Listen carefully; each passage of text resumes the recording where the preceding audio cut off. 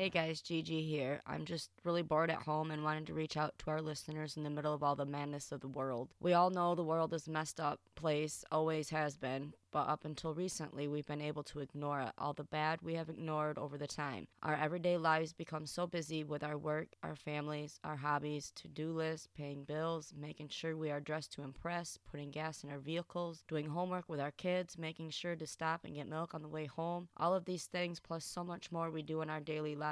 We do lose track of why we are here on earth and what each of our purposes are. It's our job to figure out what our personal purpose is, but just open your eyes to the bigger picture and you'll be able to see. With what is going on right now in the world, some of us do get a chance to take a step back from our norm and look at the big picture. I know I have had the chance to take a moment for myself and reflect on my great memories I've had with my family, my husband, my kids. If you haven't taken a moment for yourself, please do. Self-care is so important. If you work so hard for your family, be sure to work hard for yourself too. Being sure to take care of yourself includes your mental and emotional self as well. Find a spot somewhere in your house or even in your car if you have a full house and is noisy. Take a couple deep breaths, let go of the stress, relax your body, vision the people you work so hard for and the smiles on their faces. That is what works for me anyway. You may want to envision your fur babies even, your parents, maybe even doing whatever you do for a hobby. Just take a moment for yourself and take yourself to your happy place. At least give it a try, just relax a moment, you deserve it. And for those of you that can't put your life on hold for the virus, I can't even explain to you the respect and thoughts I have for you. Please don't forget you are important and you are needed by more than just the strangers you are helping. Your families need you and love you. Please be safe out there and keep your head high. Also, any amount of time, even if for 5 seconds, close your eyes and take a deep breath. You got this. You are amazing. What do we do when they say it's okay to go back to the norm? Do we just pick up and go on like nothing stopped? What about the kids? Even if you aren't a parent, how do we explain these things to the kids of our lives? I have a senior and she is destroyed over the thought of no prom. They'll probably have a graduation ceremony just at a later date than expected. How do I tell her life gets better? Nothing is certain at any time. It is hard to stay positive through all this, but we have to find a way to do the best we can. So many questions because our future is day by day at this point and waiting to hear what to do next. The reason I wanted to put this out is because for one, I'm going crazy at home, and for two, just know that you are not alone. We got this covered. And after we all try to put things back together, let's come out better people. It is possible, I think, as long as we each take some of the time given for ourselves. Thank you for